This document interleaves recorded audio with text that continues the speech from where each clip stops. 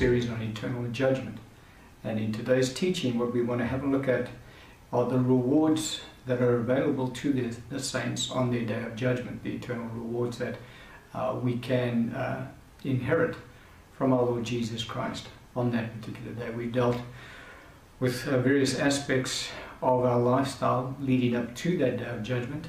And so today we want to look at what rewards the saints can expect to look forward to from their Lord Jesus on their day of judgment. And so when we look at the rewards that our Lord described to us primarily in the book of Revelation, there are two categories of rewards that are available to the saints, as we will see in the scriptures. The first category are those rewards that cannot be earned.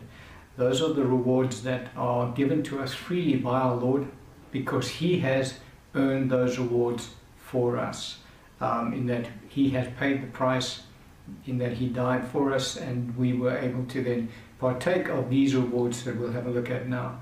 And so all believers will receive these particular rewards from the Lord Jesus Christ on that day. The second category of rewards are those that can be earned in this life. And so those particular rewards are again all available to the Lord's saints, but it is up to the saints as to their lifestyles that they lead here on the earth, as to whether they're going to partake of those rewards and the degree of those rewards that they will partake of. But we'll have a look at that in more clarity as we get into today's teaching. And so we just need to confirm who qualifies for these rewards, because as we said, the first category are free to all the saints. And so we need to just qualify who from Scripture as to who is allowed to partake of these rewards. The first scripture we can look at is 1 Peter chapter 1 verse 3 to 4. Blessed be the God and Father of our Lord Jesus Christ, who according to His abundant mercy has begotten us again to a living hope through the resurrection of Jesus Christ from the dead, to an inheritance incorruptible and undefiled, and that does not fade away, reserved in heaven for you. And so we see that for all of those who are in Christ, because He says, who has, according to His abundant mercy, has begotten us again to a living hope. Those who have been begotten again to a living hope are those who are born again. And so all born again believers qualify for this inheritance that has been laid up for us in heaven. The scripture says it has been reserved in heaven for you. And so from that passage of scripture we see that in order for one to qualify for your inheritance that has been laid up in heaven, you have to be born again. And that is the qualification, the criteria in order to receive this inheritance from the Lord. 1 John chapter 5 verse 4 to 5 says, for whatever is born of God overcomes the world. All who are born again are born of God. And this is the victory that has overcome the world, our faith. Who is he who overcomes the world but he who believes that Jesus is the Son of God? And so when we will see in the book of Revelation, in every reward that our Lord speaks about and mentions, He talks about to him who overcomes, and then He goes on to mention the reward that is available for that particular individual. And so what we're just wanting to establish in this little section here before we get into the rewards is, Lord, who is an overcomer? Because there is confusion in the church. Some people teach, not all believers are overcomers, and so not all believers will partake of these gifts, but that's not true, because you're just laying the groundwork in what the scripture does refer to as an overcomer. It is one who is born of God, who is born again. The scripture says, for whatever is born of God overcomes the world. And what is the qualification? Verse 5. Who is he who overcomes the world? But he who believes that Jesus is the Son of God. And so every single born-again believer believes that Jesus is the Son of God. And so they are classified by heaven as being overcomers. And so therefore they are entitled to all of these free gifts, these free rewards. This first category we'll look at now is available to every single born-again saint. and they're given to us freely. It's not, these particular rewards cannot be earned. So the only qualification we need in order to partake of these rewards is we need to be born again. And then the last passage of scripture, just to confirm that, Revelation 12:11 says, "And they overcame him," talking about the devil, "by the blood of the Lamb and by the word of their testimony, and they did not love their lives to the death." And so we're meant to endure unto the end. He who endures to the end shall be saved. And so it is the condition that we leave this planet that determines whether we're saved or not. We accept Christ Jesus as Lord, we're born again, but we must guard our salvation and keep it right until the end. He who endures to the end shall be saved. And because you do get believers that along the way fall away from following after Christ, they deny the Lord, and so they're no longer part of his kingdom. So they then disqualify themselves. But those who remain true to the Lord throughout their lives and leave the earth still confessing Christ Jesus as Lord, well, then they remain saved, and they are classified as those who overcome, and thus are able to partake of these rewards. So let's now go through the rewards that are freely given to the saint that is born again. As I say, no earning can take place here. No saint can do any work on this earth to gain access to these rewards. These rewards are given to every single believer freely by our Lord Jesus. The first one our Lord mentions is in Revelation chapter 2 verse 7, the tree of life. And he says, "He who has ears to hear, let him hear what the Spirit says to the churches. To him who overcomes, I will give to eat from the tree of life, which is in the midst of the paradise of God." And so this tree of life is a literal tree in heaven, in the paradise of God. You will recall in the Garden of Eden, it was a literal tree as well. There were the two trees in the midst of the garden, the tree of life and the tree of the fruit of knowledge of good and evil. And Adam and Eve did not partake of the fruit of the tree of life. Had they done that, their bodies would not have died. And that's why God had to remove them from that Garden of Eden. Let's just go there. Genesis chapter 3, verse 22 to 24. The scripture says, "Then the Lord God said, Behold, the man has become like one of us, to know good and evil. And now lest he put out his hand and take also of the tree of life and eat and live forever. Therefore the Lord God sent him out of the Garden of Eden to till the ground from which he was taken. And so he drove the man, he drove out the man, and he placed cherubim at the east of the Garden of Eden, and a flaming sword which turned every way to guard the way to the tree of life." And so that was a literal tree in that garden. And you recall our Lord said to Adam and Eve, "If you partake of the fruit of the knowledge, the tree of the knowledge of good and evil, in that day you will surely die." Now they partook of that fruit, and they did die in that day. They died in their spirits. They died spiritually, and they were separated from God. But their physical bodies, they could have still at that time gone to the tree of life, partaken of that fruit, and our Lord said, had they done that, they would have lived forever. That means that the fruit of the tree of life would have impacted on the physical bodies of Adam and Eve. So spiritually they would have remained dead, but their bodies would have become immortal, and their bodies could then no longer die. And so God would have had a huge problem had that happened, because now you would have had a spiritual dead person inside an immortal body.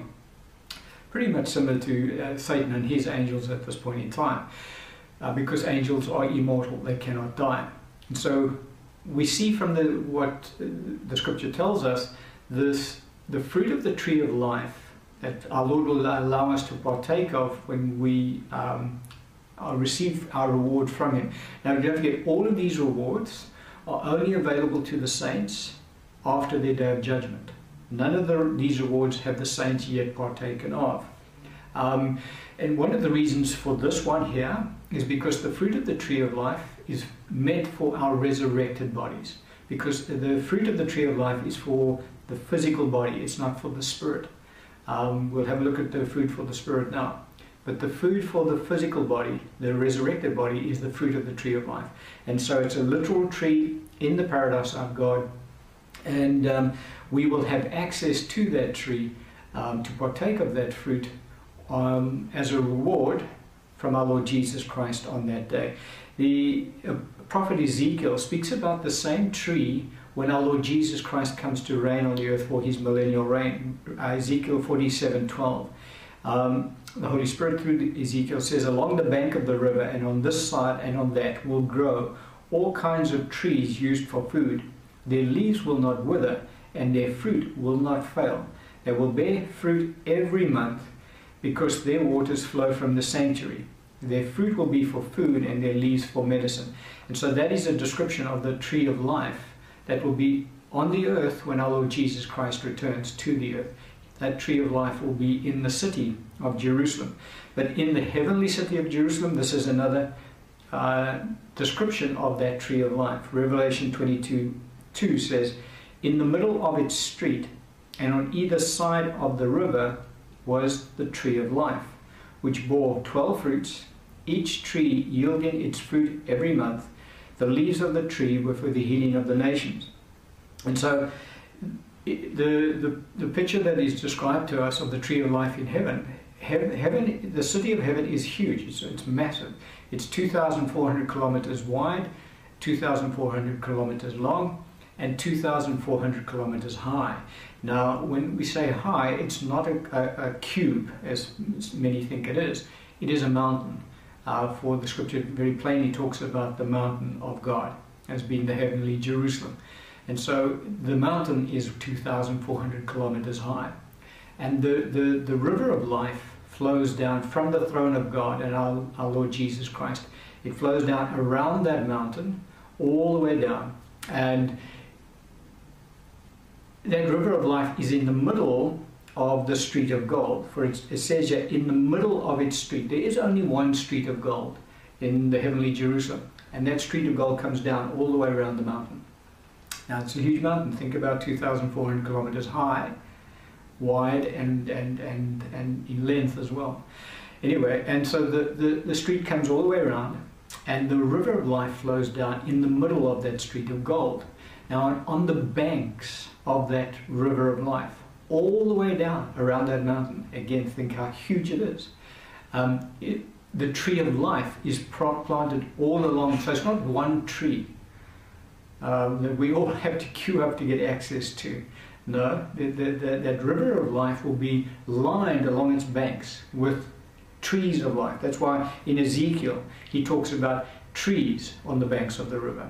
And so in heaven, this tree of life, but it's obviously multitudes of this particular tree. It's all along the banks of the river of life, and that tree will bear fruit every month, different fruit, and that fruit will be for the saints to sustain their physical resurrected bodies. That's what we will have access to from our Lord Jesus Christ from our day of judgment. This is the reward that is available to the saint. The second reward that our Lord mentions, to him who overcomes, don't forget, the overcomer is purely the one who is born again and endures until the end. It remains safe throughout their lives. He says in Revelation 2:11, to he who has an ear, let him hear what the Spirit says to the churches. He who overcomes shall not be hurt by the second death. And so the second death is eternal death, really. The second death is the lake of fire and brimstone that is being prepared for Satan and his angels. And all whose names are not written in the Lamb's Book of Life will be cast into that lake of fire and brimstone at the end of the age, right at the end. The description of it in Revelation 20:10-15 says, the devil who deceived them was cast into the lake of fire and brimstone, where the beast and the false prophet are. They're the first two. The beast and the false prophet are the first two individuals that are cast into that lake of fire and brimstone. And the scripture says they're cast in there alive. Now the reason that those two individuals are alive when they're cast into that lake is because they are angelic beings. They are actually hybrid beings. Part angel, part man. But we're not going to touch on that today. And so the beast and the false prophet will already be there when Satan and his angels are then cast into that lake. And they will be tormented day and night forever and ever. Verse 13, the sea gave up the dead who were in it, and death and Hades delivered up the dead who were in them. And they were judged, each one according to his works. Then death and Hades were cast into the lake of fire. This is the second death. And anyone not found written in the book of life was cast into the lake of fire. So every single person who is not a believer in Christ Jesus, they do not have their names written in the Lamb's book of life, and so they will be cast into the lake of fire and brimstone. So what happens currently is people that die as unbelievers in the earth today, they are taken down into Hades for torment. Now they are being reserved there for their day of judgment, and they are suffering torment while they're there, but they have not yet been judged.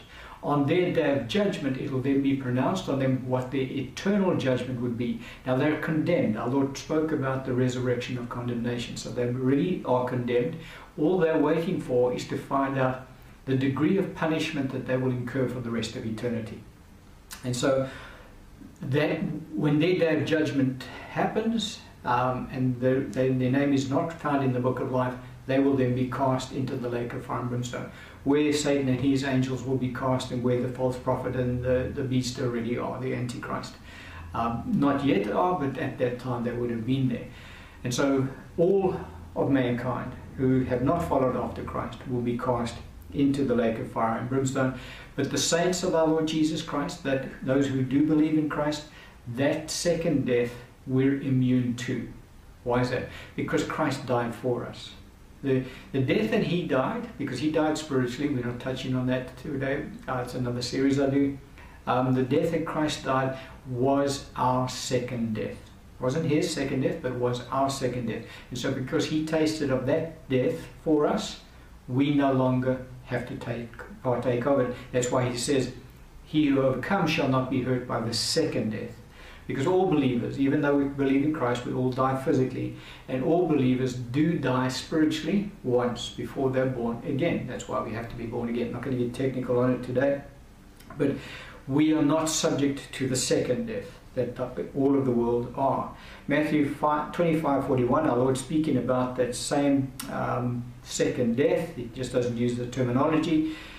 He says, then he will say, talking about himself, then he will say to those on the left hand, depart from me, you cursed, into the everlasting fire prepared for the devil and his angels. And so that second death was never designed for mankind. It was always designed by God for Satan and his angels. But Satan is able to persuade most of mankind to follow him into that second death, and so they'll partake of it. Now, of that lake of fire and brimstone, it'll never go away.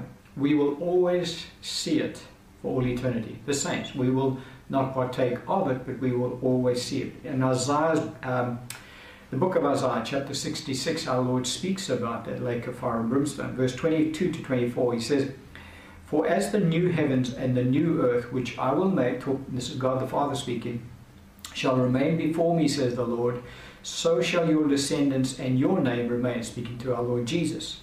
And it shall come to pass that from one new moon to another, and from one Sabbath to another, all flesh shall come to worship before me, says the Lord.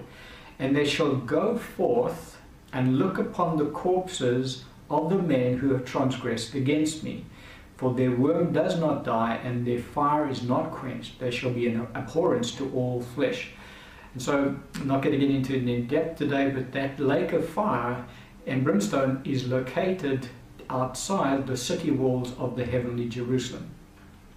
Now there's no one in it just yet, because the first two that will go in will be the Antichrist and the false prophet, and that's still for the future.